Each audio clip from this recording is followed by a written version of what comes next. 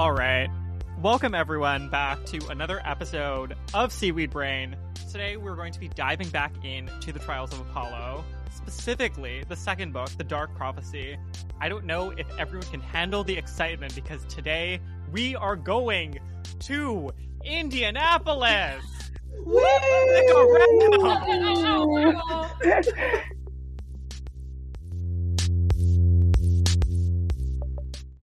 When you need mealtime inspiration, it's worth shopping Kroger, where you'll find over 30,000 mouth-watering choices that excite your inner foodie. And no matter what tasty choice you make, you'll enjoy our everyday low prices, plus extra ways to save, like digital coupons worth over $600 each week. You can also save up to $1 off per gallon at the pump with fuel points. More savings and more inspiring flavors make shopping Kroger worth it every time. Kroger, fresh for everyone. Fuel restrictions apply.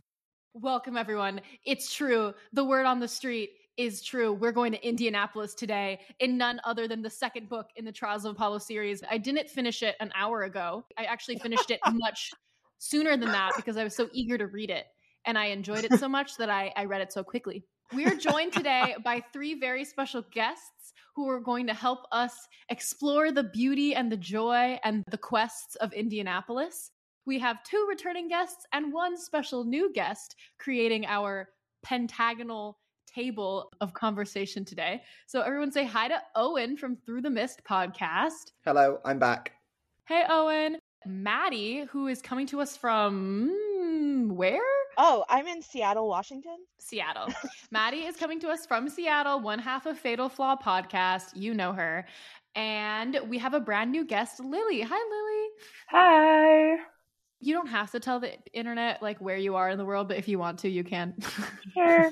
I'm Lily. I'm from the Chicagoland area. Amazing. I literally cold messaged Lily on TikTok to come here today. Yeah.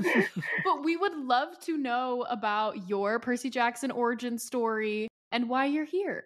Yeah, I mean, I grew up reading Percy Jackson, like weighted book for book in like late elementary, middle school. So those are like the 2010s. They were kind of like what my friend group used to like be friends. We would have this lunch table where we'd all bring our Percy Jackson books and we talk about it at lunch. We were also like all the ethnic kids, so we called it the Smelly Percy table because we all had this, like the smelly food in the Percy Jackson books. It was super fun. It was like the way we stayed friends, and we are all still friends. We have like this weird group chat called Camp Half-Blood on Instagram that we started back when Instagram first started DMs. Like that was the first group chat we ever made, and it's still going, and we're really excited for the new TV show to come out. So Percy Jackson, it's been something that I've held on to like for a long time. That's so cute. God. That's beautiful. This is our own little smelly Percy table. Yeah. True. Shout out to the Smelly Percy table and the Camp Half-Blood group chat. Shout out to the Camp Half-Blood group chat. When did you, I guess I'll ask this, when did you read Trials of Apollo? Because most people have a different timeline on that than the original books. Yeah, I read it at some point in like high school. I was like, oh, maybe I'll like try them. And then I tried them and like was like, and then left them. I think it was like late high school. And then now I reread them again after you were like, oh, hey, do you want to do Trials of Apollo book 2? And I was like, I guess I'll go back and reread it. Silence. There you go. I'm not the book's biggest fan, I'll say. The enthusiasm is unparalleled today. And do you have any godly parent, monstrous race, pantheon alignments in particular you would like to share? Growing up, I was like, oh, I wanted to be like Poseidon or Apollo or like something like cool, but I'm definitely a Hephaestus child. So, yeah. How is that not cool? Yeah, I that's feel not like cool. little me would have like wanted like something like, ooh, like musical or like I can like do water or something, but like no, I'm a design major. I do construction related things. I'm definitely like a tinky dinky building things gal. I'm a Hephaestus kid. I love that. That's awesome. That's Lord Tinkerer to you. Yeah. I'm pretty sure Leo says that in this book, right? Yeah. Tinkerbell vibes from the fairies movies. Yeah. I've never met in real life a child of Hephaestus who I'm not a fan of. I feel like everybody we know who's ever said Hephaestus is some of the coolest people. That's namely Ola, for the record. It's true. It's true. And Mike. Oh, and I'm super excited to be here, by the way. We're excited to have you. Also, this just occurred to me, but aren't your parents farmers? Okay, kind of. Because I was like, wait, are you going to have to talk about Demeter and like farming powers for us? No, okay, this is kind of a funny story. So, like, my family is not farmers. We're definitely from the Chicagoland area, but during the pandemic, my parents travel a lot for work, and during the pandemic, they were home all the time. So they like needed a hobby. So they impulsively started like a garlic farm for some reason. Classic. What else are you going to do, innit? So when you say garlic farm, this is like a large scale operation that this is not just producing garlic not for your household. Huge, large scale, but like it's growing. My mom's like found some land and she's put her little garlic on it. It started like in the backyard and then it got bigger. And then my mom works with farmers very closely. So they were like, we'll give you some space to do this project. And then they like made like a little tiny home and like put the tiny home on the like little garlic land. And then I made a TikTok that went viral about the garlic. So then we got people who were buying the garlic, and yeah, so it's kind of expanded. Do you make a lot of garlic confit? No, my mom mostly uses the garlic to make tonics, like health tonics. Oh, okay. Yeah. I love that. I like that I've a been lot. in college since this has been happening, so I don't know like the details about making the tonics. I just know that they go to their little farm to do a lot of work, and they work very hard. So that's their project. It sounds like Stardew Valley. They work really hard and grow their garlic crop. Yeah, it's been really bizarre. I never thought it would come to this, but here. So. You're a child of Hephaestus, born to two unlikely children of Demeter. Yeah. I think this is our time to do a quick plot breakdown summary so that we can dive into a discussion of the entire book. As always, for season 3, caveat here, we will be talking about the book in its entirety. We will attempt to not spoil anything beyond this book, which should be fine because, again, I have not read anything beyond this book. If you haven't read the entirety of The Dark Prophecy and you don't mind having us break down the whole thing for you, you can stick around and hopefully the conversation will make sense after the summary. And if you are afraid of spoilers, feel free to pause here and finish the book. It's pretty quick, and then come back. And Carter, go ahead. All right, so we begin arriving in Indianapolis, we being Leo, Calypso, Apollo, and Festus. The team escapes a monster attack from native Indianapolis monsters into this place called the Way Station, which is basically a queer room of requirement staffed by an iconic butch femme couple, 2 former hunters whose daughter has been recently abducted. From the Way Station, we go on our first mini quest as requested by the Goddess of Nets. Apollo and Calypso are sent to the Indianapolis Zoo to try to find the griffins that lived at the Way Station, which are now part of the Emperor's collection. You'll remember, of course, that the villains throughout these 5 books are the Triumvirate, 3 old evil Roman emperors who have sort of become semi-gods because people have worshipped them over time. We're in the territory of a new one of those emperors who has stolen these griffins along with a bunch of other rare monsters to bring them as part of new gladiatorial games that he's trying to put on. While they're at the zoo, Meg reappears to help them get out of some trouble. She's run away from Nero, and they all escape the zoo together with the griffins. We have a quick flashback where we figure out who the emperor is, who is in Indianapolis and is going to be our main opponent for this book. That emperor is Commodus, who is basically a hot, carefree, violent dummy. So relatable. Important backstory here is that within this book's world, Apollo murdered him in order to save the Roman Empire. But also Apollo dated him before all of that. Okay, after this, the crew ventures together, the crew in this case being Leo, Meg, and Apollo, through the Indianapolis sewer system to try to get into the Emperor's palace because they're trying to rescue some captives and also to get this throne that is going to restore the sanity of people who have visited the local oracle. It not only restores their sanity, but also allows them to deliver coherent prophecies that can be used to, get information about the future. This is particularly important to us because the daughter of the Way Station running couple did go to consult the local oracle and therefore has, I don't know what the appropriate terminology for this is because this is based on really old, really toxic conceptions of mental health and ability and things. But their daughter is like not coherent as a result of her trip there. And the throne is going to help her become coherent again and also get us a prophecy to help us the rest of the way. So anyways, we go in there. They accomplish the task, but it also ends up being a trap where they end up in the Colt Stadium, which is also a gladiatorial arena. And they must fight off a bunch of monsters, challengers, and also race cars because it is Indianapolis. The hunters show up and rescue everybody. We escape. And we also bring the lieutenant of the Emperor with us, who is Lit. You might remember Lit from The Lost Hero, or you really might not remember Lit at all from The Lost Hero. Which is also very understandable. Lit being the son of King Midas and the Cornhusker, who we met in Nebraska. The master swordsman. Yes, very skilled. Okay, so at this point, we diverge into two quests. Apollo and Meg go to visit the Oracle, which is like a 2-mile drive out of Indianapolis. You might remember that another part of the conceit is that each book we're also venturing to a different Oracle to try to rescue, restore it, because the sources of prophecy are being stolen or contaminated or, taken over by the triumvirate. Yes. So we're going to the Indianapolis local Oracle, which is basically a spirit in a watery cave that, as a part of the process, will often mentally incapacitate people until they sit on this throne that we have recovered from the Colt Stadium, which will allow them to, regain their coherence and also deliver the prophecy.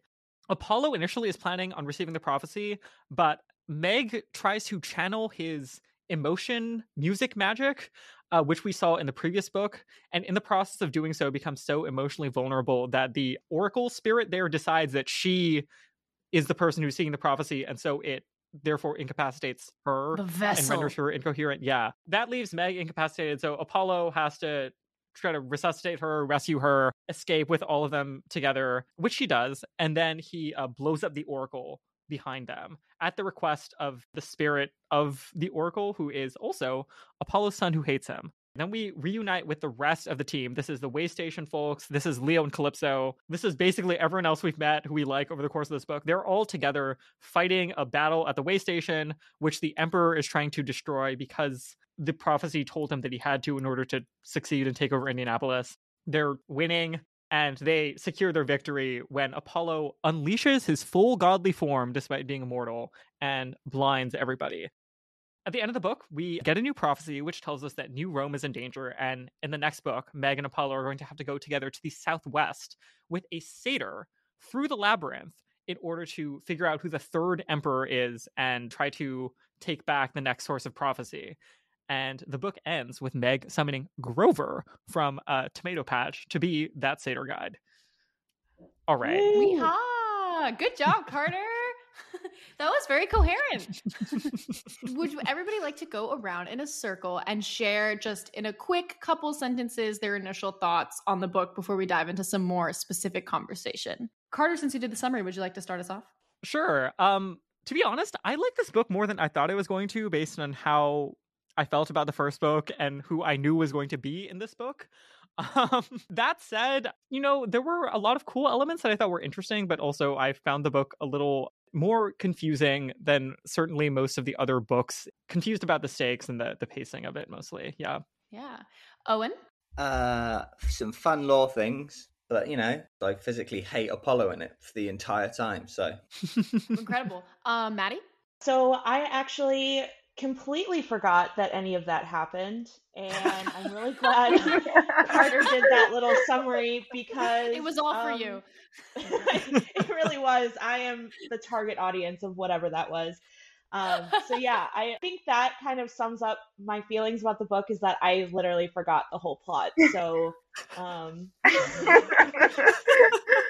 you go. And here we are. I don't actually remember why I agreed to be on this episode of the podcast. Don't show them that. It's not yourself. We'll still have a good time. Sorry. Hopefully, probably. We'll do our sorry. best.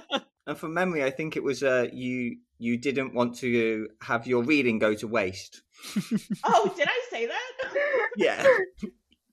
Well, now that we know why Maddie is here, Lily, initial takes? I agree with your hot take. Apollo's so annoying. Honestly, I can't. Not that I can't stand him. I just can't. There are other characters to enjoy in the book, and I enjoy them when they appear. But definitely being from Apollo's point of view was irksome. And also, I do agree there's also like pacing things and stuff like that. But I also like there's like little niblets that are super fun. Like I really love Wayfair. I really love having the hunters around or ex-hunters. Definitely some fun stuff. Sweet niblets. I really enjoyed the book. People were, to be fair, giving me extremely low expectations going into reading this. Like on the Extremely internet, low. in our podcast Discord, like on Twitter, everybody's like, "Oh, good luck, kid, getting through that I one." don't know who these people are. I don't know anyone that has strong feelings of hatred towards this book. But I actually really enjoyed it. I think it's low-key underrated based on how cool Emmy and Joe are. Nobody told me that there were going to be two lesbian retired hunters who run a queer, like, halfway house room of requirement in this book. And, like, that's where we were going to spend 90% of our time. Loved them. Loved that. Loved them, like, giving chores, like, living in domestic bliss. All of that was really fun. There wasn't a lot of hunters, but when the hunters were there, I loved that. I enjoyed the elephant, and I also think that the arrow of Dodona is extremely funny and much funnier than any other character in this book. I honestly feel like Rick puts more personality into inanimate objects than he does into women. It's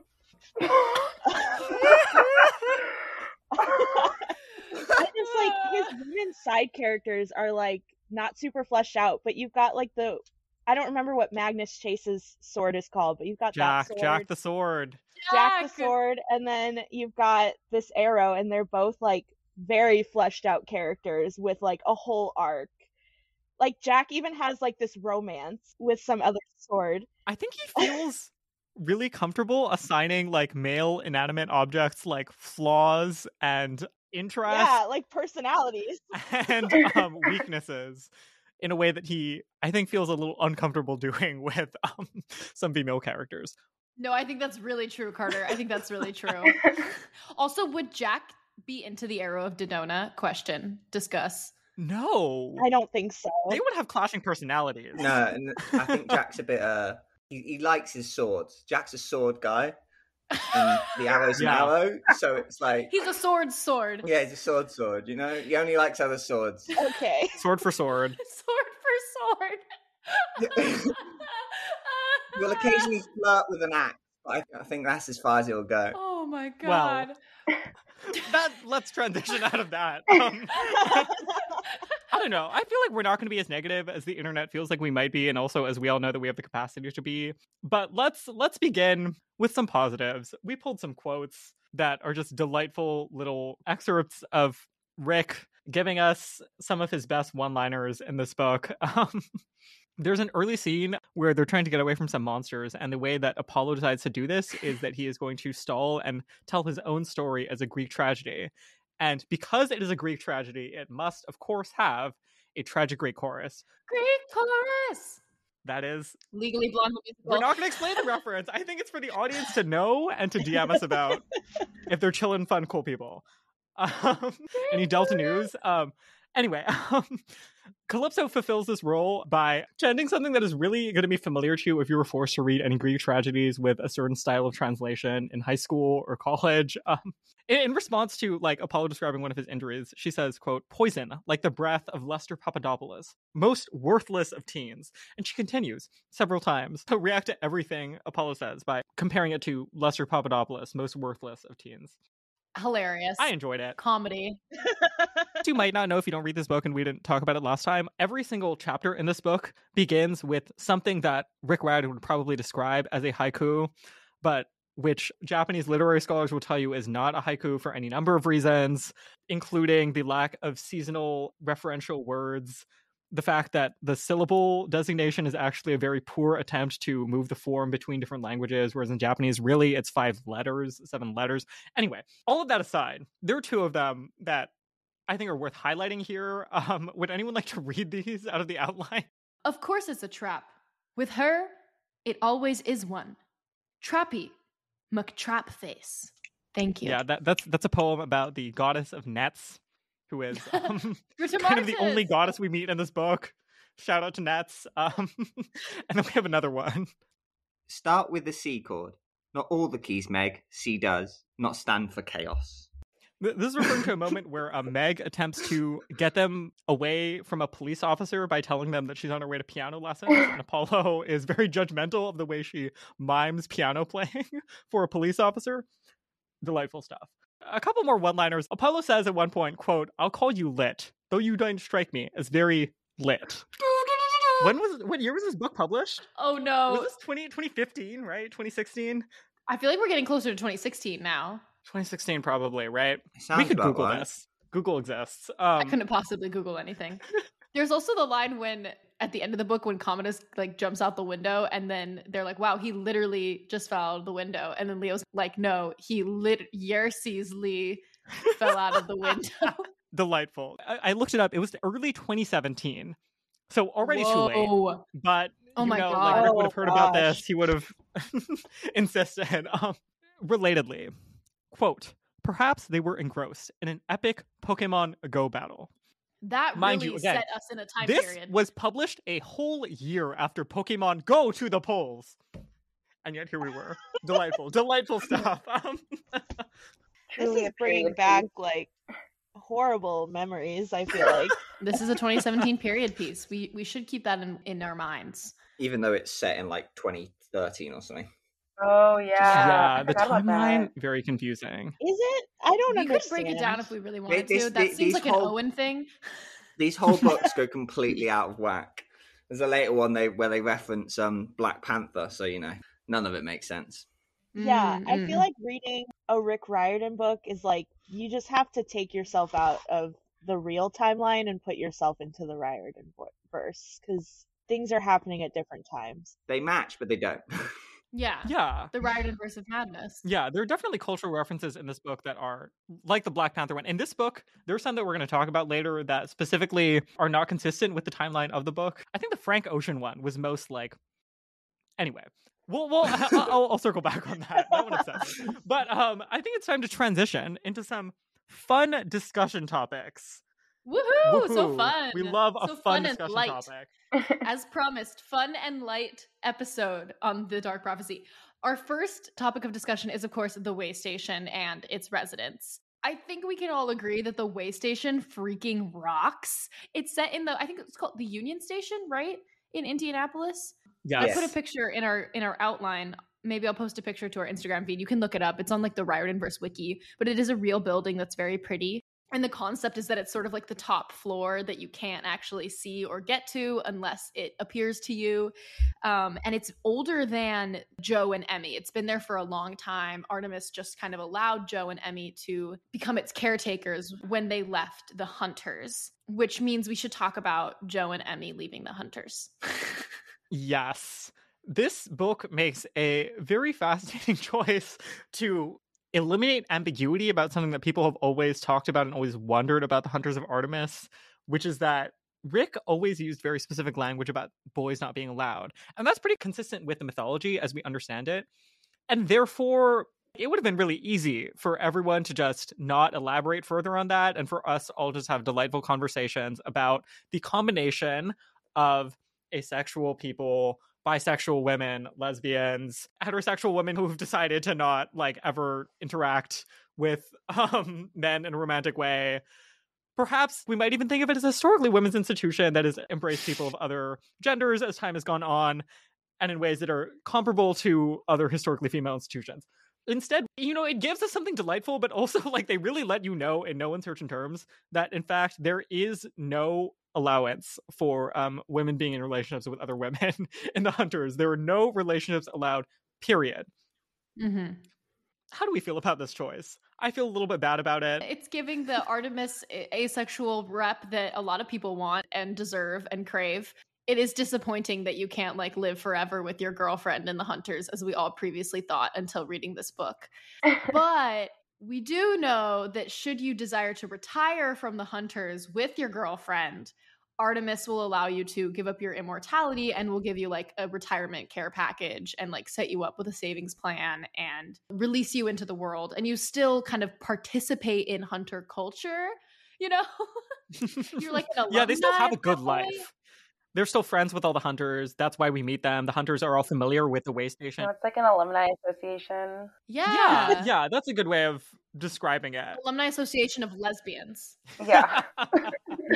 There are like other ways I feel like this could have been handled. Like I'm really honestly baffled as to why they didn't write it in as them saying like, oh, they really wanted to like have children, or specifically like this couple wanted to grow old together or have certain experiences that absolutely we know the hunters don't allow. Like you can't, raise a growing child as someone who is forever 13 years old. That makes sense. I would have gone with that, but it is what it is. And the way station is delightful.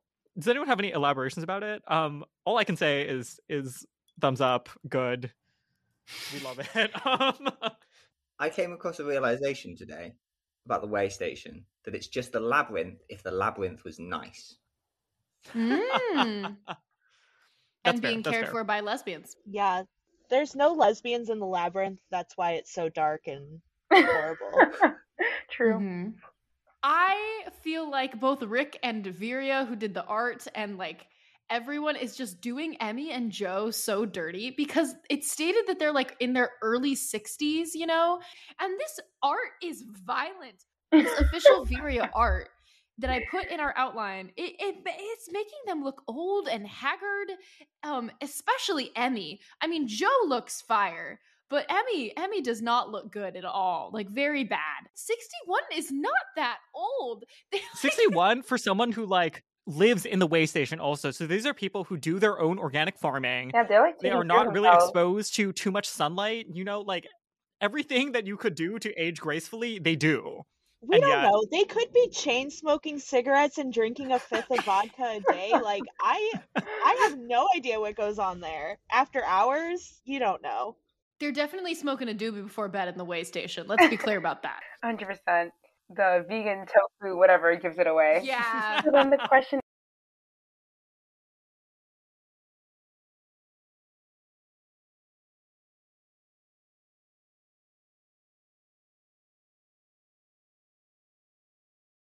Yeah, are you like, oh, those 17 times I fractured my spine when I was in middle are really like catching up to me now? Yeah. Exactly. If you listen to Oscar Wilde, he would say, yes, it absolutely catches up to you because the picture of Dorian Gray. It's all coming together now. There's also an old Japanese folktale that has the exact same understanding of aging. If you know, you know. Urashima Taro, shout out to the gigantic horse that gigantic turtle that he rode to the bottom of the ocean. Yeah. There you go. Do not forsake your responsibilities on Earth and make sure that you take care of your aging parents, lest it all catch up to you and your friends are dead when you return from your partying under the ocean. There, I summarized it for you. That was very delightful. Yeah, and a good explanation of why it's not Rip Van Winkle, because Rip Van Winkle didn't give a shit about his parents. We should start a Japanese folktales podcast. That's kind of one of my dreams right now. Aww. Anyway, can we talk more about Joe and Emmy? Just a little bit more. Because I do think they're my favorite part of this book, other than the arrow of Dodona. Their backstory is really interesting because Emmy was the daughter of, the daughter of someone important, a princess. She was a princess, right? Grandchild of Dionysus and a princess. Yes, both. Yeah. Anyway, she and her sister were going to jump to their doom and prayed to Artemis to save them. Apollo thought they were praying to him, turned them immortal, and then basically Emmy, Hemithea, joined the Hunters. And Joe was from the 1920s and was apparently like a liaison to bootleggers from like African-American bootleggers and white bootleggers, and was like involved with the mafia and like knew Al Capone. And at one point Apollo was like, wow, it must have been pretty wild for like a woman to like be doing that. And she was like, they didn't know I was a woman.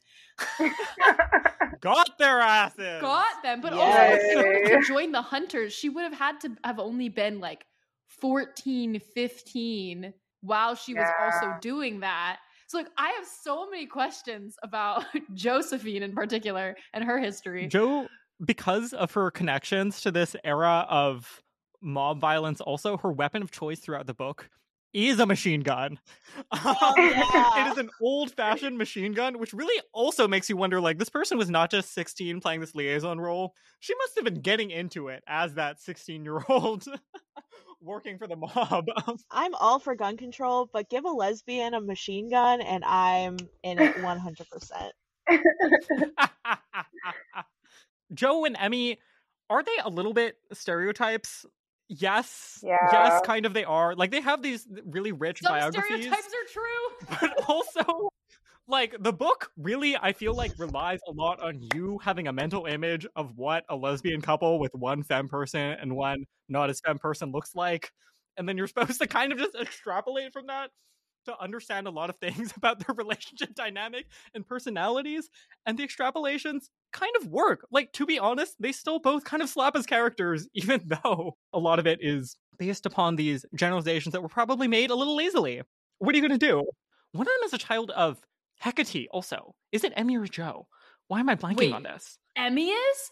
Because one of them helps Calypso to Emmy. relearn her magic. It's Emmy. I think it's Emmy. Joe is a child of Hephaestus, no? No, it was that her father was a mechanic, and that's why she was good, right? Yes, I think you're right. No, Joe is the daughter of Hecate. That's where it is. Oh. Emmy's only connection to like the godly pantheon is being a hunter, obviously, but also being a grandchild of Dionysus, as we mentioned earlier.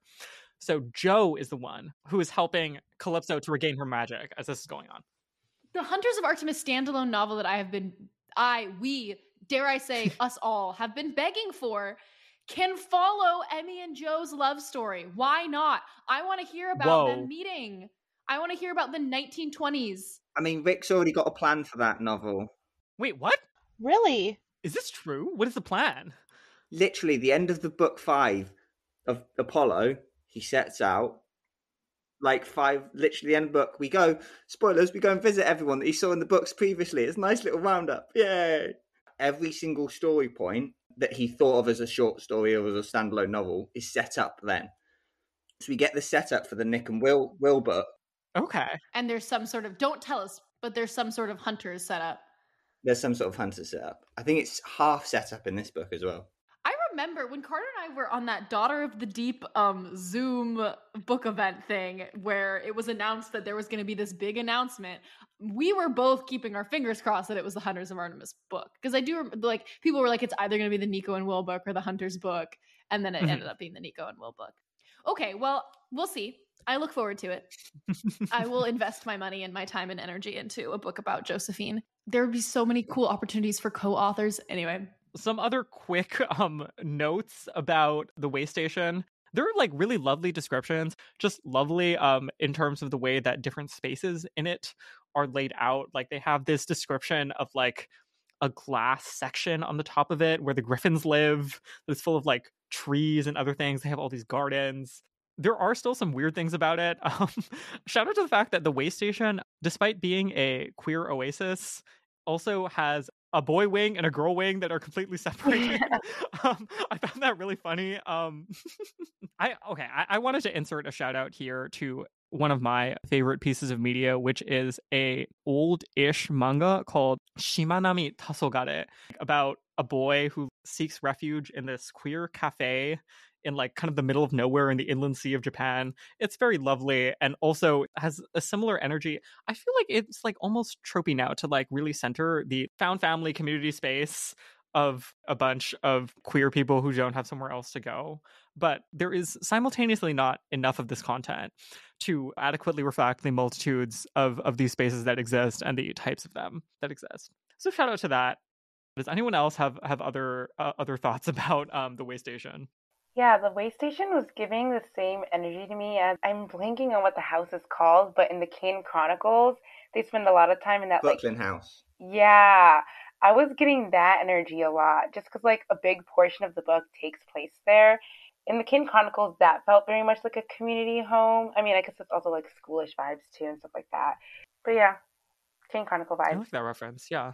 One last thing, I don't know why they chose Indianapolis. I'm from the Midwest, and I can appreciate a good Midwest moment, but like no one has ever been like, let's go to Indianapolis. No, I completely agree. Was I the only one that when read this when the whole reason it's set in Indianapolis is because it's a nothingness place and it's a joke? Like the setting itself is the joke. Yeah. It is a joke, but I don't find it funny.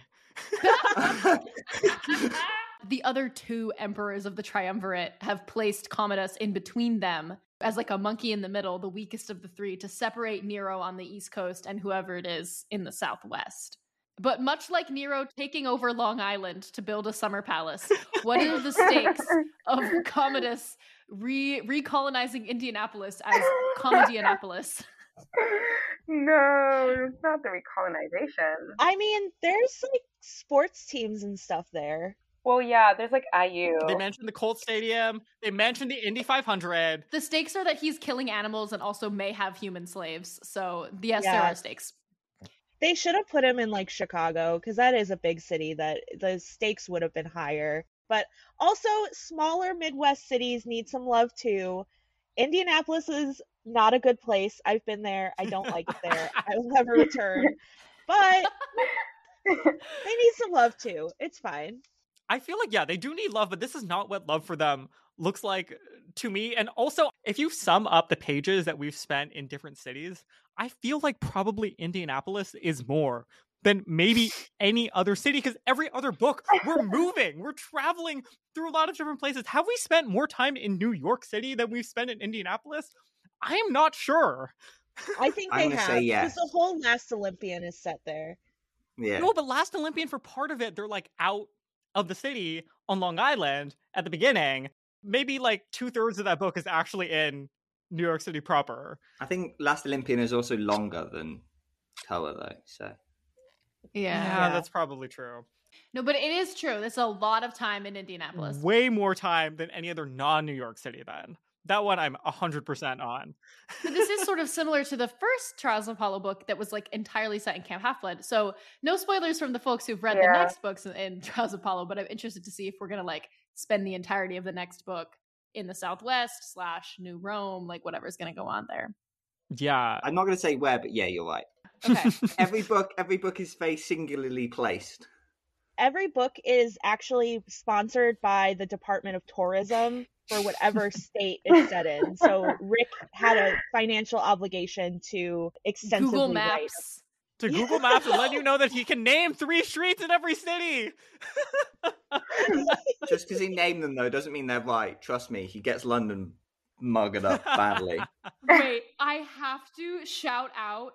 It was our wonderful listener, Theseus, who was on a listener drop-in episode before. But shout out to you, Theseus, who messaged us after our Magnus Chase episode the other week, talking about like the Thinking Cup and being like, yeah, the Thinking Cup is mid. And Theseus was like, I guarantee Rick just Googled Boston cafes, and it was the first one that showed up. And then Theseus, Yes. TripAdvisor, Googled Boston cafes, and the Thinking Cup was the first one that came up. Oh my I literally went to the Thinking God. Cup yesterday because it is right off of the Common, so it's very accessible. But the Thinking Cup literally does not have Wi-Fi. Can you imagine a cafe with no Wi-Fi? Samira Why? cannot get her Why work does done it with no feel- Wi-Fi. How is Samira getting her work done with no Wi-Fi? No, thank you. No thinking is being done. No Mm-mm. thinking. Is it time for Okay. a wrap-up quote? Anyway, time to wrap up the way station and Joe and Emmy. This is page 185, as Joe is sharing her history. They called me Big Joe, etc. back in the day. Apollo says, "My sister has saved many young women from horrible situations." "Yes, she has." Joe smiled wistfully. "And then Emmy saved my life again." You two could still be immortal," I grumbled. "You could have youth, power, eternal life." "We could," Josephine agreed. "But then we wouldn't have had the past few decades of growing old together.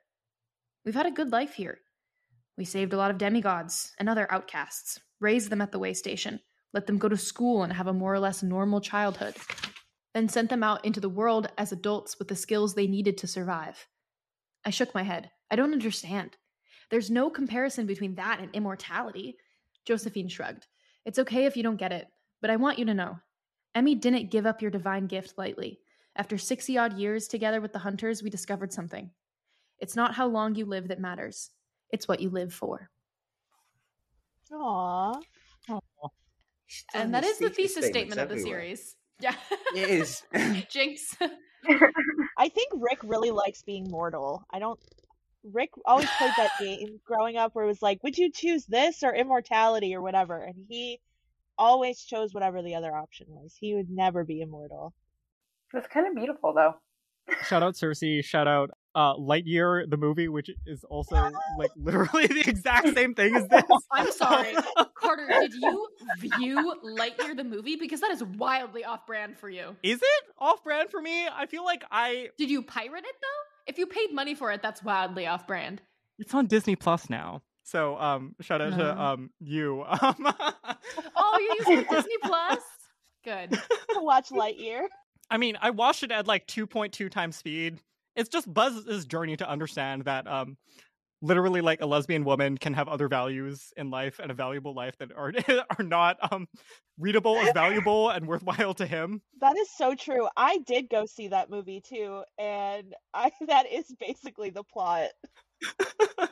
I guess let's pivot then to Meg and Apollo as people who interact with each other. You might remember last book, we left off with Meg betraying Apollo, revealing that she's been working for Nero the whole time, who is kind of a father figure kind of to her. She refers to him as her stepfather, but also he murdered her dad. Maybe he understood he was doing it at the time. It's kind of ambiguous. Shout out to Darian on our other podcast saying that if somebody murdered your dad, you should get over it in order to have a more meaningful friendship with them. Oh my god, that did happen. Shout out to that. Listen to Entering Storybrooke. Meg does this. She double crosses Apollo, but then she sort of also double crosses Nero back again and doesn't allow the forest of what is it? The Grove of Dodona? I'm already blanking. Mm-hmm. The Grove of Dodona. She doesn't allow it to be burned down either because she's like, I'm a child of Demeter. You can't just destroy forests and stuff. But it's left kind of ambiguous. She doesn't ever talk to Apollo and have a follow conversation after this, and we assume that she goes back with Nero afterwards. In this book, we open on her with Nero again. Nero is sending her off to Commodus, but with escorts, who we understand are basically moving her as a hostage, as a prisoner, or something like that, across the country. She escapes them, and then within, I feel like around the end of the first third of the book, would we say, reunites with Apollo, and we're all solidly on the same team again for the rest of the book.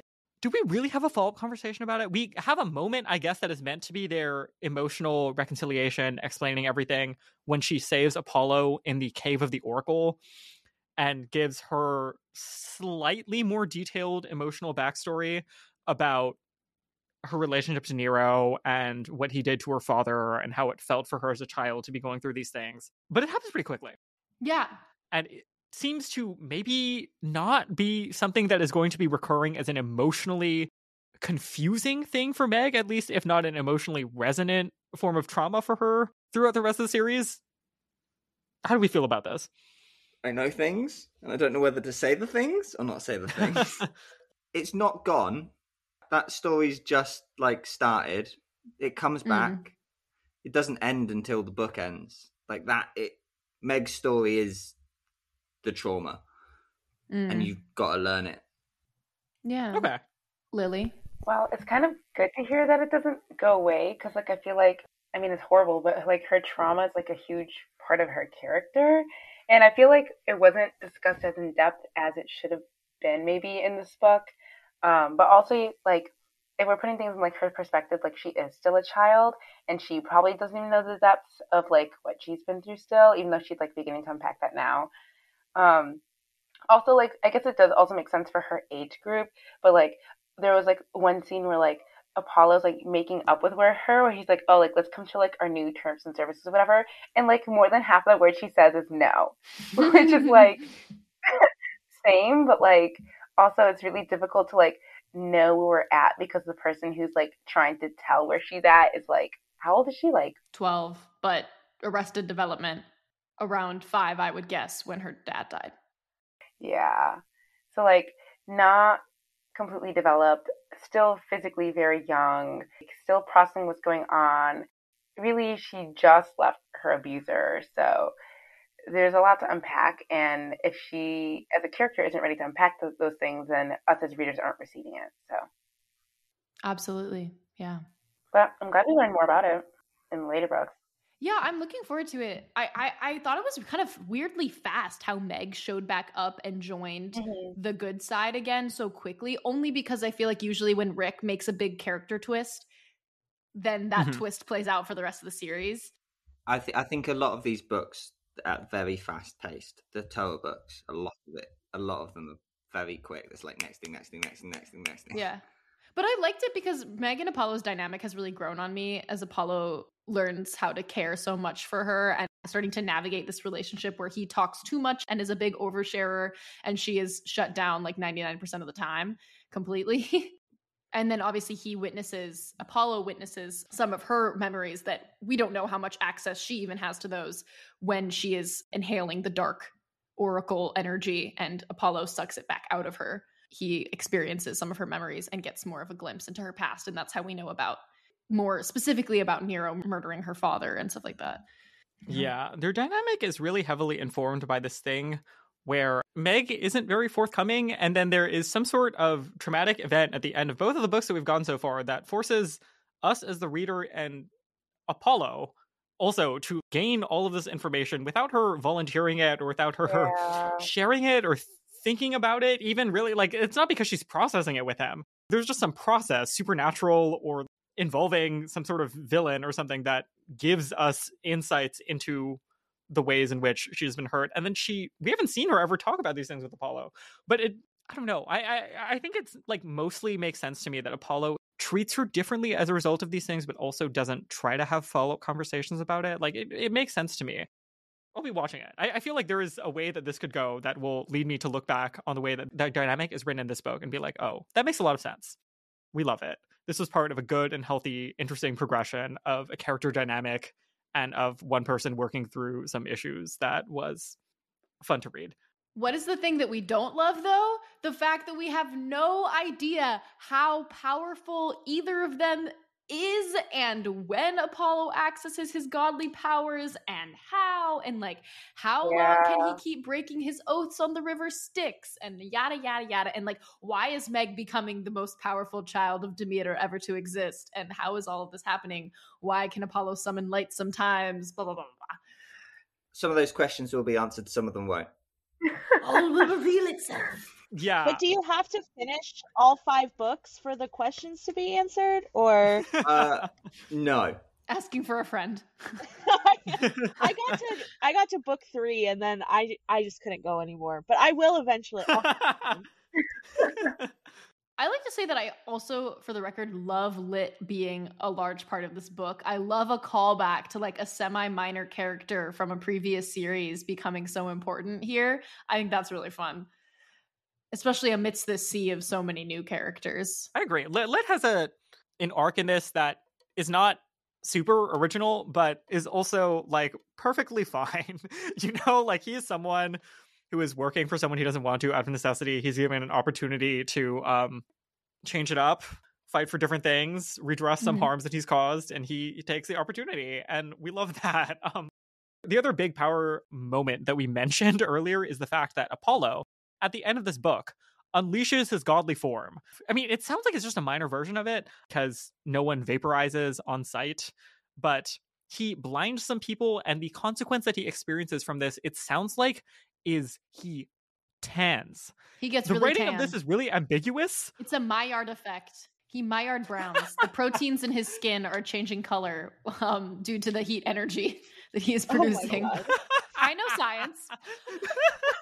There are explanations given for some of these things. Apollo does this whole thing where he's like, oh, I can't defend myself with these power-ups, but if I really need to, it seems like I can defend other people. He gives this whole speech at another point about how he's willing to die in order to save Meg. Maybe I would say 40% on board with this narrative about who has what powers at what times and why. I don't know if anyone else wants to weigh in. Owen? No, I have. Sorry, Carter just said something that clicked. I was like, oh, it does happen every single time that thing happens. Where someone's in danger. Yeah, but otherwise there's no official reason given. Yeah, which is literally like the cheapest shonen anime convention, like power of friendship bullshit. But it's also confusing because they're constantly in life and death danger. So like, why is sometimes they're super in life and death danger and then it works, Like, I'm all for the power of friendship, making a magical ponytail, shout out to Chihiro. But I think also worth noting is that Apollo starts using a lot of music magic in this book, and there are many, many Uncle Rick lines about being like, It makes sense that I'm the god of music and healing, I suppose. I'm finally realizing after millennia of being a god, because music and medicine is really one and the same. This is a good opportunity to transition into a segment where I will just read 5 or 6 different quotes from Apollo and mercilessly dunk on them for how gross they make me feel as a reader, and the wildness of the cultural claims that are associated with them. I'm ready. Okay, the first thing is not a quote. It's just to say that Apollo in this book is so horny. Oh my god. Every other reference to a person is just Apollo saying, wow, I wanted to get with that person. It's historical figures. It's real people that he meets in real life as Lester Papadopoulos. That doesn't end. I know. No, it kind of happened last book too, but it's more in this book because we're meeting more people who are not like his children. And so now constantly, like when someone mentions a celebrity, Apollo's like, oh, I almost was in a relationship with that person. Or I recorded backup vocals on their album and they never credited me. Yes. It is like literally, I think we mentioned Jamila Jamil last time. It is exactly Tahani. Tahani Al-Jamil. Way more exhausting. Okay, it's quote time. First quote. He got too much power and fame at a tender age. It messed with his head. Like Justin, Brittany, Lindsay, Amanda, Amadeus. There are so many things that we could say about this. First of all, Mozart's first name was not Amadeus. That's one Google. Second of all, it was Wolfgang. His name is Wolfgang Amadeus Mozart. Rick saw one movie and rolled with it. Second of all, I don't care if it was supposed to be a character establishing thing that Apollo is maybe an evil little sexist twink, as we got into a little bit last time. But I guess it was of a time or something when he was making these jokes and that he really felt like this was the kind of thing that a kind of mean, culturally knowledgeable character would say. But this is meant to be a joke that is mostly about the mental health of women being exploited. I don't care for it. This is like also a children's book. I just have any number of questions about why this is included. Quote number 2. How do I know the basics of a fast food kitchen, you ask? I had discovered the singer Pink while she was working at McDonald's. I found Queen Latifah at Burger King. I spent a fair amount of time in such places. You can't discount any site where you might find talent. What is going on? I just don't even know where to begin with this. This is so... Remember when Hermes took credit for the Underground Railroad? This is Apollo taking credit for Queen Latifah and also Pink. Yes! That's just not fair. Queen Latifah was not just some person sitting around a Burger King waiting for a white Greek god to tell her that she was talented. Please. What is going on? There are just so many layers to the disrespect that are contained within this, and also the way in which this doesn't make any sense and is like not necessary to the plot and not funny. Why is this here? Next line. Oh, this one's bad. My heart was humming a perfect middle C of happiness. It's not even a chord. What does that mean? Why isn't it like a C7 chord, you know? It's like that weird sweet spot between like, it would be poetic if you said that the heart was making a musical noise that is like musical, you know, not just like a note, but also like it's not physiological either because a heartbeat is not a pitch. Maybe I'm reading too much into this. I just really cackled out loud and also like yelled some things when I saw this line. It's fine. We can move on. This one genuinely was very upsetting. Quote, to speed the process along, I sang a song of heat and corrosion. I chose Frank Ocean since his soulful power could burn its way through even the hardest surfaces. No, I have to agree that one doesn't really make sense. Has anyone ever described Frank Ocean's voice and musical lexicon as corrosive? I don't understand what is going on there. Yeah, no, it doesn't quite make sense. Not that we shouldn't be praising Frank Ocean in every way, but like soulful power that would cause like heat and corrosion, it's kind of almost like the opposite of that. Who's Frank Ocean? Whoa, that's a hot take. Wow. Wait a minute. We gotta stop here. Yeesh. It's more like a warm blanket or like a cool breeze. It's like somewhere between warmth and coolness, but like not corrosion. Like, corrosion implies something so acidic. Let's all come up with a singer who would be more appropriate to like burn into a hard substance. Adina Menzel. Adina Menzel, absolutely. That is a voice. Those runs at the end of Into the Unknown. Exactly what I was thinking of, Into the Unknown. Thank you. I'm picturing someone playing a Sophie-produced Charlie XCX song that would kill a Victorian teenager, and similarly, it would just disintegrate things. Iconopop. Yes, Iconopop as well. I crashed my car into a bridge. Like, that is the kind of thing where, like, the oons oons would just, like, break it eventually, right? Like a post-oons oons. Corrosive, feminine with a sledgehammer type of energy. Anyway. I'm thinking like early 2000s rock pop, like MIA or something. Yeah. MIA. That's a great answer. Hayley Williams could corrode some substances. That one riff that she does in the bridge of Still Into You. Baby, not a day goes by. Yeah. That I'm not Yeah. into you. We've all seen the studio video of this, right? Yes, it's the acapella acoustic. Look it up. I'll link it in our show notes. Anyway, that feels like enough dunking on Apollo. Oh wait, one last thing before we leave it. I know this happened. I think this happened in the previous book, but like the rap moment where he like rapped and then like Meg had to like, he was like, "Oh, Meg, do like the lyrics," and Meg was like, "No." That moment could not. Okay, I think we should take a quick break, and then we'll come back and finish talking about Emperor Commodus, Leo and Calypso, and a few other minor characters that we meet in the book. We're back. I love giving listeners updates as to how long we've been recording because it's never, I always cut things out, but at this point we've been recording for an hour and 20 minutes. And we have a lot to get through. So, first thing to talk about is Emperor Commodus. He is the son of Marcus Aurelius, who you might know because Marcus Aurelius has a book that is popular to read Famous in author. liberal arts colleges called Meditations. You can check it out. Something Stoicism. God, I'm not smart enough to be here. I have no idea what you guys are talking about.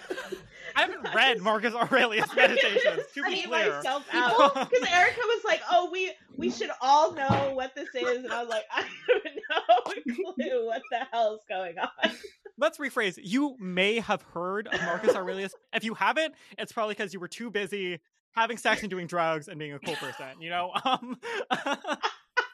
Is that better? Is that a better phrasing? Oh my gosh. Okay. Anyway, son of Marcus Aurelius and Marcus Aurelius's first cousin, whose name I didn't write down because who cares about women in history? He was born during his father's reign. His mom had this dream before he was born that she would give birth to two snakes, one of them stronger than the other. And then she went to a bunch of astrologers to turn out a prophecy that Commodus was going to be very boring and pale in comparison to his brother. But that ended up not being true because his brother ended up dying as a kid, which left Commodus as the sole heir to Marcus Aurelius' throne. He was known to be a bit of a wacko, which is why he is one of the triumvirate in these books. I will be extremely honest to say I never heard of this man until I opened up this book a couple weeks ago. Me too. Never once. Never a single time. Same. Yeah. Not even kind of. I don't know. I watched a bunch of YouTube videos today about weird history involving this guy. It's entertaining. Because he was sort of the sole heir to the throne, people were obsessed with keeping him healthy as a kid because, kids tended to die back in the day. He had all these doctors take care of him. He worked out a lot. He was also really into taking lots of baths. Notably, he did die in the bath when a real life, historically, somebody whose name was Narcissus drowned him in a bathtub. In this book, Rick asserts that it was Apollo disguised as somebody named Narcissus come to end the terror reign of Commodus. Probably the only thing really that you would know this character from in pop culture is the film Gladiator from the year 2000, in which Joaquin Phoenix plays Commodus as the gladiator. Fun fact, my dad would watch Gladiator twice a month. And so every so often I would watch Gladiator with my dad. I don't know why he would do that, but he really liked that movie. No, that's exactly my relationship with my dad too. I know, it's okay, Dad's watching Gladiator again. Maybe I'll watch it this time. Aww. My dad, it was Crouching Tiger. Oh. My dad, it was Gene Kelly and Fred Astaire's Turner Classic Movies. My dad did that too. My dad had diverse tastes and liked samurai movies and also Andrew Lloyd Webber. And that's why I am the way I am. That explains so much. Wait, so do you have like takes on like how Commodus is portrayed in Gladiator? Because I've not watched that movie. Has anyone else watched that movie? Like, It's been a while. I've seen it. I saw it last semester. That is weirdly recent, Lily. Yeah, I took this Greeks, Romans, and Barbarians class last semester, and the teacher was the professor, he was kind of a nut house, and it was like 2 weeks where we only watched like seconds of Gladiator at a time. Did you learn anything cool in that class? Honestly, it's probably all leaked out of my brain by now. Valid. Okay. So that's a background on Commodus as a cultural figure and also historical figure. Within the context of this book, he's Apollo's ex.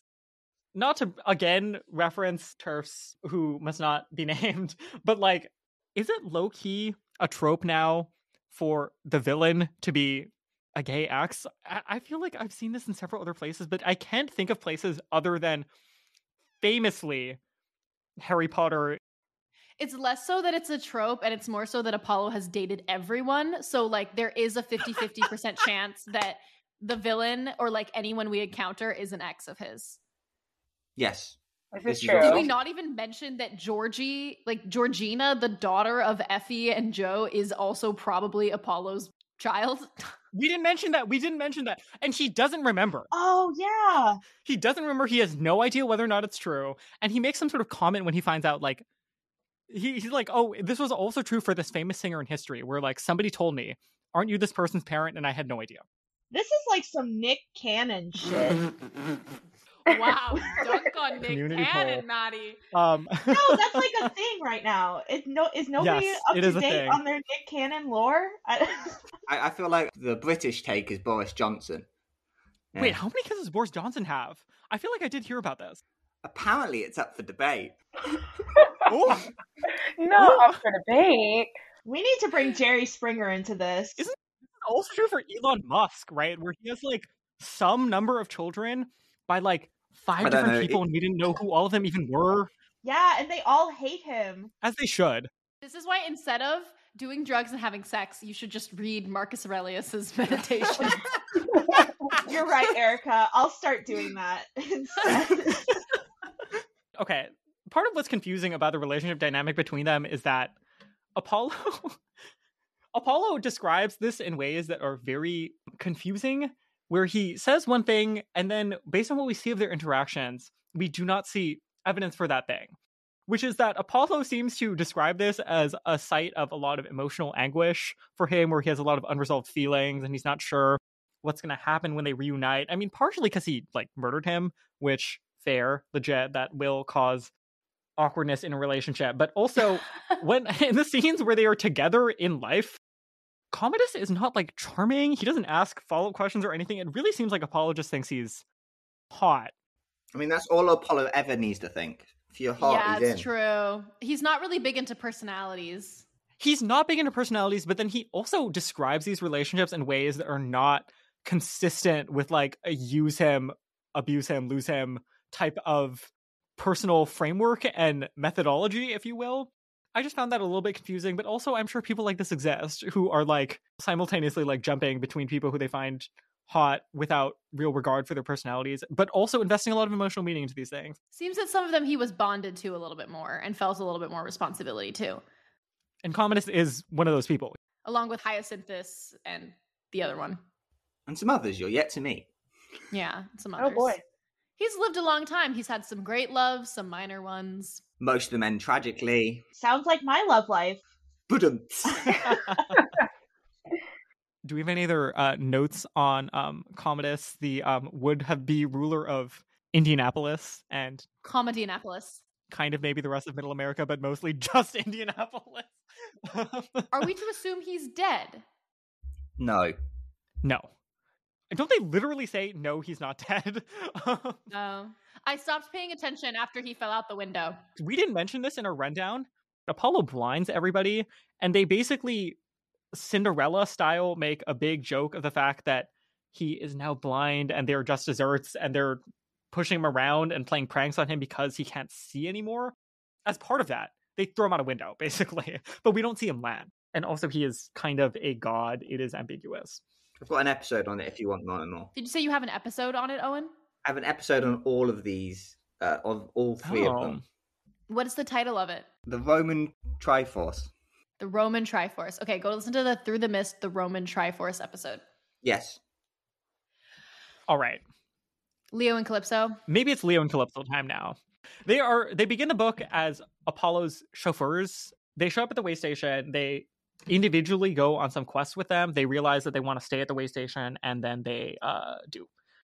That's basically their arc in this book. Basically the arc is that they're not doing well. Like, Apollo is not super attuned to what's going on between the two of them, and this is one of the most unstable relationships between main characters, I feel like, that we've seen. They're actively arguing. Calypso does not think Leo is funny. Leo cannot seem to say a right thing around her. And I was feeling bad for Calypso, honestly. Yeah. Yes. There's a moment right in the beginning where someone literally asks her, like, oh, so did you give up immortality to be here? Like, what did you lose? What did you leave behind in order to be with this person who we do not find impressive? And she kind of takes a beat and she's like, damn, well, I don't know about all that, actually.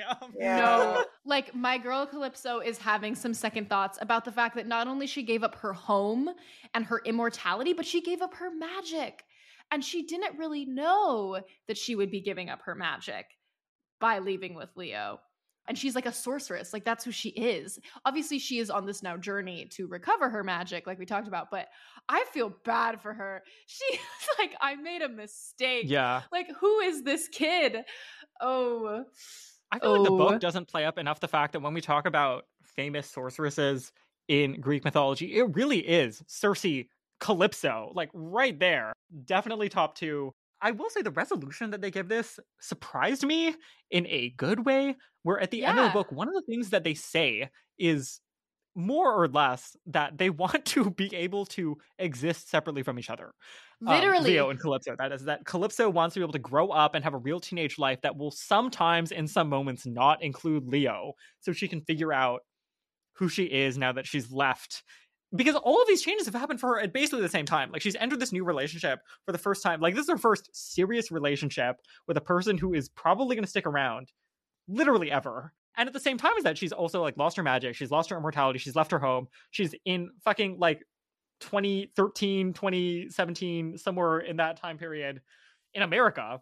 In Indianapolis. It's rough for her. Yeah, I didn't write down the quote, which I'm so mad about, and I can't find it. But she does say she and Leo want to figure out who they are together as normal teens, as well as separately. And she wants to spend time just like with friends. And Apollo is like, wow, she really looked wistfully at the thought of spending time with friends. Because if you think about it, the only people she's interacted with for the entirety of her immortality are men who she's been forced to have romantic feelings for. She hasn't had a platonic friend in thousands of years. Calypso needs to become a girl's girl again. The way station is absolutely the right place for her to do that. I think she's going to have a great journey. She needs to make friends with some hunters. Yes. Yes. We got to read a quote for specifically how it's not just that they're miscommunicating and this is a comedy of errors or something. Like, legitimately, their relationship, as we all should have known from the conceit of it, has some baked in issues. There is a moment where they are mid-battle and Calypso says, quote, "He's not my rescuer." And Leo responds, "Wait, I kind of was, actually." What? Oh, Pardon? Those are fighting words, Leo. Not that I enjoy their suffering, but I do feel vindicated in the fact that we all knew this was not going to work out easily. Poor Calypso. I like Calypso as a character on her own, but with Leo, And she does also deliver some fiery roasts of him throughout this book. After we spent so much time in Heroes of Olympus talking about Leo being a perfectionist and a workaholic and somebody who views the world as a machine and a machine that has fixes and is very hyper fixated on the fact that he can fix everything. And that is the thing that drives Calypso nuts in this book. Especially in the first half, she is constantly being like, Leo, you can't fix this. Like, I am not a machine. Stop referring to me as though my wheel is broken or something. I'm a person. Stop making jokes when you're uncomfortable that aren't funny. And like, just absolutely. Oh my God. If we could get Calypso on an episode of Seaweed Brain and we could all just dunk on Leo, it'd be a good time. I was really disappointed in the Calypso-Leo relationship because when they first got together, it could have been this like really good enemies to lovers plot line. And then Leo had zero character growth between that and this book. And so there's just absolutely nothing there. And I'm a Leo apologist. Okay, I like Leo. I'll defend him.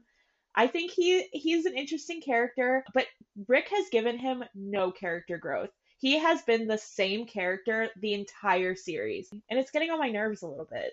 Absolutely. This was the last thing I wanted to say about Leo, but in the vein of his growth, I feel a little bit thrown off, just plot-wise, at the fact that he is such a big part of this book and appears to be a big part of the next one based on where we leave off, because of the fact that I feel like if you were one of the 7 demigods who helped to defeat Gaia and went on this huge quest on the Argo 2 and all of this, there's a lot of plot armor surrounding how powerful you are, how like cunning and smart you are, how capable you are in battle, first of all, and just like how well you're going to do on quests. And it feels weird that Leo is suddenly massively underpowered. He was the one who came up with the whole idea. We were like, Leo's the smartest demigod. Like he was the one who figured out that it was going to be him who sacrificed himself. He pulled off coming back from the dead and navigating his way back to Calypso. And then he's like stuck trying to like wrench a gate open in this book. It like does not track for me. He should be Percy level powerful, at least close to it. Just somebody that we call on distantly for advice when things get really bad, you know? Yeah, absolutely. I personally don't really like that he paired everyone up because it drives me nuts when people can't just be happily single or whatever. But I think it could have been really interesting if Leo had like gained all this confidence from literally saving the world, but he's still like super awkward around girls, cannot speak to a romantic partner, because that's like relatable to the kids that are reading these books. That is super relatable because middle schoolers are so awkward. I'm 26. I'm still awkward. Yeah. I like that. Super quick, we do need to shout out our girl Talia, who shows up at the 11th hour in this novel. And there is, I don't love it, but I do appreciate it, callback to the tension we witnessed between Talia and Apollo in The Titan's Curse in this book. I screamed.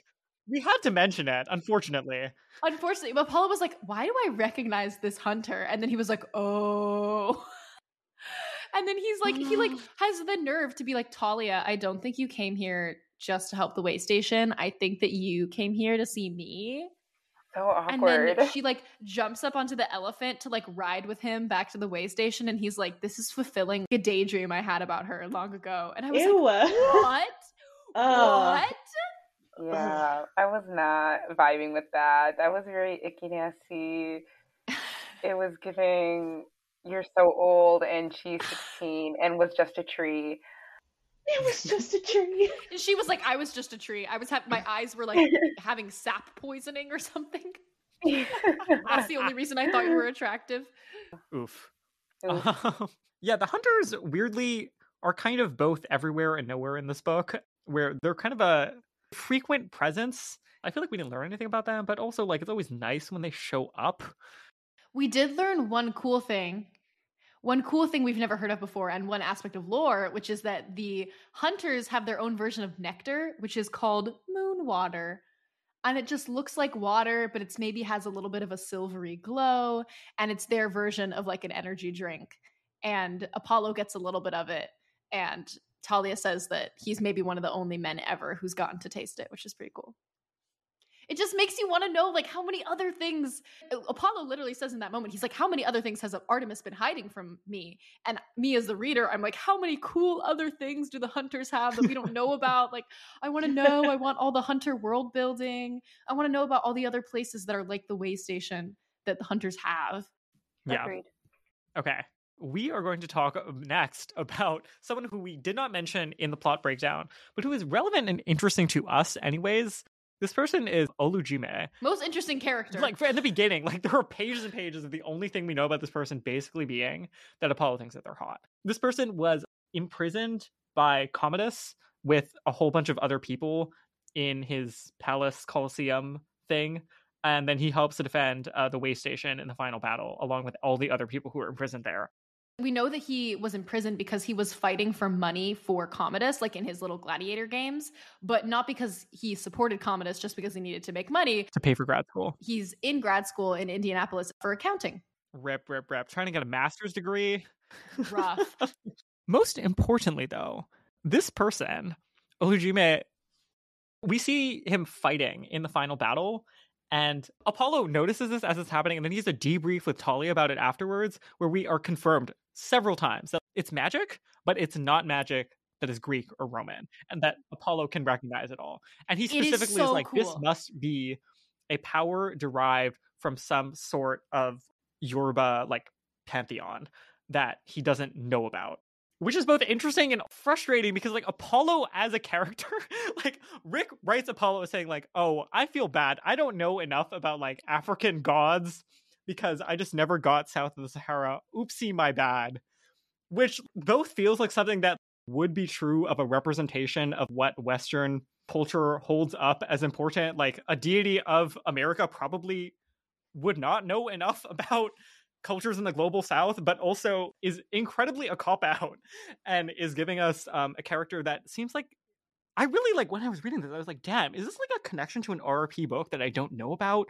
Is Rick drafting another series? And no, this character really is like a one-off just in this book, who has these interesting powers and has powers that are connected to other pantheons that we're not going to learn anything else about. Wait, he doesn't come back in the rest of the Trials of Apollo? No, that's it. He's done. What? Dang. You literally know nothing about this dude. He's amazing. I love him. That is So wildly much. upsetting. I was certain that he was going to show up. He has like a big ass like staff that unleashes thunder that is it's like red lightning. Yeah. That Apollo is like, that's cool shit. I've never seen that before. That doesn't look like my dad's lightning. This part gave me chills because when he first appears, we don't know much about him other than he's hot. And then we find out he also does accounting.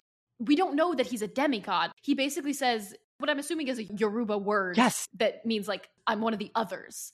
And I was like, okay, so this is going to come back and we're going to find out what that means. Like, we don't know if that means he's immortal or if he is, I don't know, like some kind of other magical being. And then the way that Apollo describes it, like, it's not even that the lightning is red, it's that the light, it's slightly tinged. It's only ever so slightly different in a way that is unfamiliar, in a way that says to me that this is some kind of magic, but it is something outside of my perception, which is just so cool.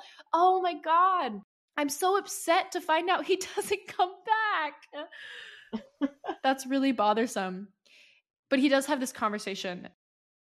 Now I don't remember if it's with Calypso or with Talia, but he's explaining, must be Talia. I think it's with Talia. Yeah, so he's having this conversation with Talia where he's like, yeah, obviously the Greek gods are used to having other pantheons nearby us, the competition.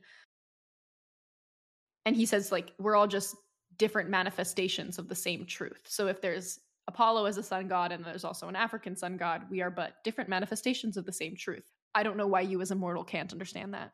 Personally, Annabeth have already got that down. They've already sold that. And Talia, Raiden is having a weirdly hard time with this. Not very global citizen of her. Weird. I guess the hunters don't have the internet, or I don't know. But all that this is saying to me is more clues, more signs pointing towards the Riordanverse Infinity War and the Riordanverse multi-pantheon endgame and the Riordanverse multiverse of Pantheon madness, when all of the different RRP gods, when all the different gods, perhaps from the RRP books, will get together to fight Jesus. You're joking. When that episode came out, I was like scrolling through Instagram and I was like, did she not cut that? Of course not. You're joking. I'm not joking. I want this to happen I care more about this than anything else in my life.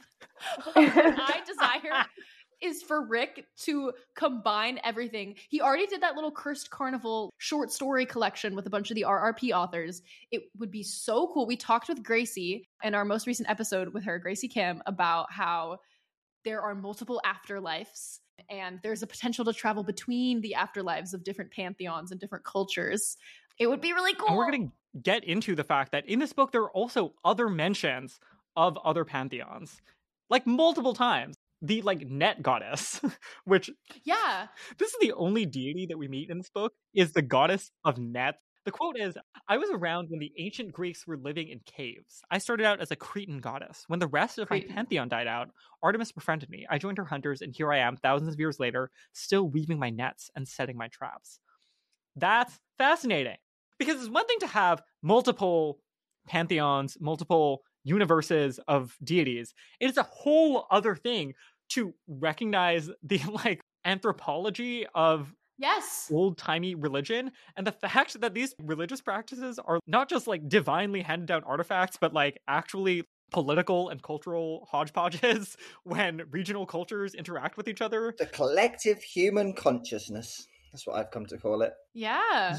For all his books, like, it's really weird. It ended up being this idea of, it happens in this, Apollo says at some point, we affect the humans, but the humans also affect us. Yep.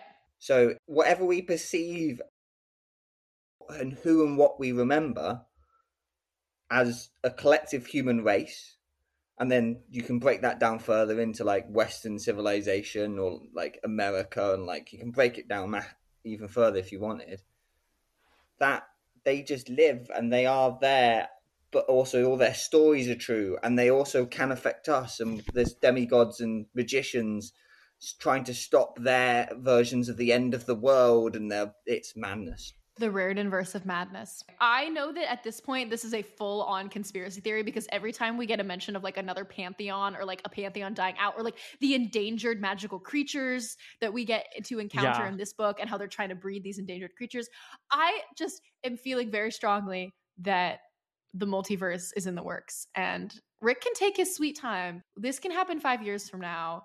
But you're suggesting a different version of the multiverse. Like in one version, we're seeing the multiverse is like about climate change and mass loss of biodiversity, which is absolutely something that makes so much sense and is in line with everything we talked about. But then there's another version of this that is about like cultural preservation, where all of these deities are coming together to say like, we are being forgotten, we need to be remembered again, so that we can continue to exist and reshape society in a way that like recognizes the perspectives of other cultures to a greater extent. And who is preventing this is Jesus colonizing pagan religions. It makes so much sense. I mean, it's the Romans. It's just all the Romans' fault. It's like a lot of people's fault. I mean, like adoption of like pantheons is part of like the practice of like cultural integration and or colonization. Like all the Japanese deities are like actually from some combination of China, Korea, and India. Anyway, these ideas are out there on the internet basically for free. So for all of the famous talented authors who have access to this IP, you know, do something fun. I'm not gonna say anything, but I am gonna say there's definitely a thread that is definitely not hinting at this in the last book. Definitely not. Oh. Okay. I guess we all have to read them. You've only got 2 more left. Yeah. 3, Owen. Oh, well, Maddie only has I have 2. Maddie only has 2. I'll come on for the last book too, and it'll make it all worth it. Did you want to mention this quick thing about Iphigenia, Carter? Because I think we can skip the Germani, and we already covered Indianapolis. I think the Germani is wild. It's going to be quick. We've been here for 2 hours. Okay, this is going to be like a minute-long rant, and then we'll be done with it. So in this book, we interact with a bunch of people that are referred to as the Germani. Germanus is the singular. This is a reference to the fact that in ancient Roman times, the barbarians at the edge of civilizations were Germanic peoples who lived in what is current day like Germany, in some cases at different periods of time, present day Spain, present day France, present day like Britain also like had people that were considered to be like barbaric, but it was like at the time of the Roman Empire would have been ethnically different. Yeah, Britain had the Celts, and then the Germanic Anglo-Saxons came and invaded us, or invaded the Celts, and then that became England. Yes. That happens later, or rather at the time of Roman Empire. What we're talking about here are the fact that there are like people of other ethnicities who are outside the empire who are fighting the empire because they don't want to be colonized. And these people in this story are the Germani. Now, like, there are a lot of jokes made about the Germani in these books about how they are large and stupid uniformly. And, you know, the first time I was like, oh, haha, this is kind of funny because the joke is that they're just all white people. And whiteness is a concept that exists in America, certainly, that is uniting people across all of these, like, histories of 2,000 years ago in Europe, right? So the first two times I was like, whatever, it's fine. But then we get into some really wild territory where basically the Germani are being referred to as a racially different group that is a different species and, like, fundamentally inferior. We have to point particularly to a moment at the end. When Commodus is vanquished, they kill the two remaining Germani soldiers and they vaporize into dust like monsters. What the fuck? These are people. These are people brought back from the dead who happen to be, like, large and strong and of a different ethnicity from the, like, Roman people who are also around. And they turn into dust like monsters. Like, they go into Tartarus and have a cycle of, like, demonic reincarnation as an idea of what it means to be at the edges of society and a plague. What is going on? I just really felt like in the beginning, maybe this is something I could laugh about, but, like, really, this has very uncomfortable implications for, like, the way that I think small children will think about what it means to see phenotypic differences in the world and what associations they should have with that. It's very uncomfortable. I don't like it. Does anyone else have anything else to say about that? That's the end of my rant. That's interesting. That because they're quote unquote barbarians, they vaporize into dust. Yeah. Anyone that wasn't Roman was a barbarian. Yes. That's Yeah. literally where it comes from. Like, the wording, the word barbarian just means not Roman, effectively. There was one time where, in spite of all these things, I did laugh, which is the fact that Apollo says, quote, no Gaul would have, Gaul, Gaul here, referring to, like, people who lived in present-day France, would have such perfect gleaming white teeth. Which, again, like, I raise all these problems, but also, like, when you stick to the French people, like, we do have to laugh a little bit. Wow, that is a roast on French people. Eat them up. Dang. Dang, Rick. Ouch. On fire. Yeah, maybe we do have the last 2-second note, which is that one of the hunters who is named in this book is Iphigenia. Woohoo! For those of you who did not read the play, this is Iphigenia of the fame of being at Aulis. I didn't read the play. I don't know what you're talking about. So this is the princess, the daughter of Agamemnon. I can't remember who wrote the play. I thought it was Euripides. I could be wrong. Oh, it was Euripides. Good job, Carter. A tragic play written about this person, Iphigenia, who is the daughter of Agamemnon. This is right before the Trojan War. They consult an oracle and they figure out that they need to sacrifice Iphigenia in order to have the war effort go well and to specifically bring about, like, winds that'll blow all the ships to Troy so that they can go fight the war. And right before they kill her, Artemis shows up and rescues her and says, this is, like, a worthy maiden. She'll become a huntress. And it's really cool that we never followed up on her. And now we find out that she actually survived all these years. Like, she didn't get killed in battle and she's still out there being a huntress and not, you know, being sacrificed so that her dad can kill a bunch of people in other countries. Yeah, that's really cool. I'm so glad I got closure on her because I was worried. Ever since you read the Euripides play in succession with the Bacchae, you were like, what happened to Iphigenia? Is she good? Is she cool? I wonder what Rick Riordan has to say about this. Wow. As always, I'm sure there's some stuff that we did not get to, but I feel pretty satisfied with our coverage of The Dark Prophecy. Again, I really enjoyed this book, and I think that people are a little maybe too harsh on it. I think it's certainly better than The Hidden Oracle. Oh yeah, 100%. Yeah, this is better. Thank you guys. Thank you all three of you for joining us tonight. Will you give us a quick roundup of your socials and where people can find you? We'll make sure to also have everything linked in the show notes. Owen, hit us. Through the Mist, @through_mist on Instagram. It's the only social I got, but search Through the Mist on your podcasts to have your law needs met. Woohoo! Maddie? Yeah, you can find me pretty much on any social media site except LinkedIn. Dude, fuck LinkedIn. All the homies hate LinkedIn. I'm half of Fatal Flaw, which is, I guess it used to be a podcast, but it is pretty much DOA. I don't know what's going on with it. Aww. But you can follow Fatal Flaw at Fatal Flaw PJO on Instagram and Twitter, or you can follow me, myself, and I at My Kind of Maddie on every single social media platform. Also, I am looking for a job, so if you want to hit me up on LinkedIn, you can. Send those nursing positions. Well, you hospital administrators listening to the podcast, you know what to do. Yeah. Lily. I don't have a podcast, but if you just want to follow me for funsies on Instagram, it's Lil Caines. That's Lil. And then my last name is Caines. And on TikTok? Oh, and on TikTok, I guess if you'd like, that's Sugar Canes on TikTok. So sugar and the same last name. That'll just be mostly random content of trying in art school and maybe a garlic cameo. Who knows? Oh, well, thank you so much for your first time guesting on Seaweed Brain. It was such a joy to have you. And thank you, Owen and Maddie. We will be back 2 weeks from now for, oh my God, the Ship of the Dead.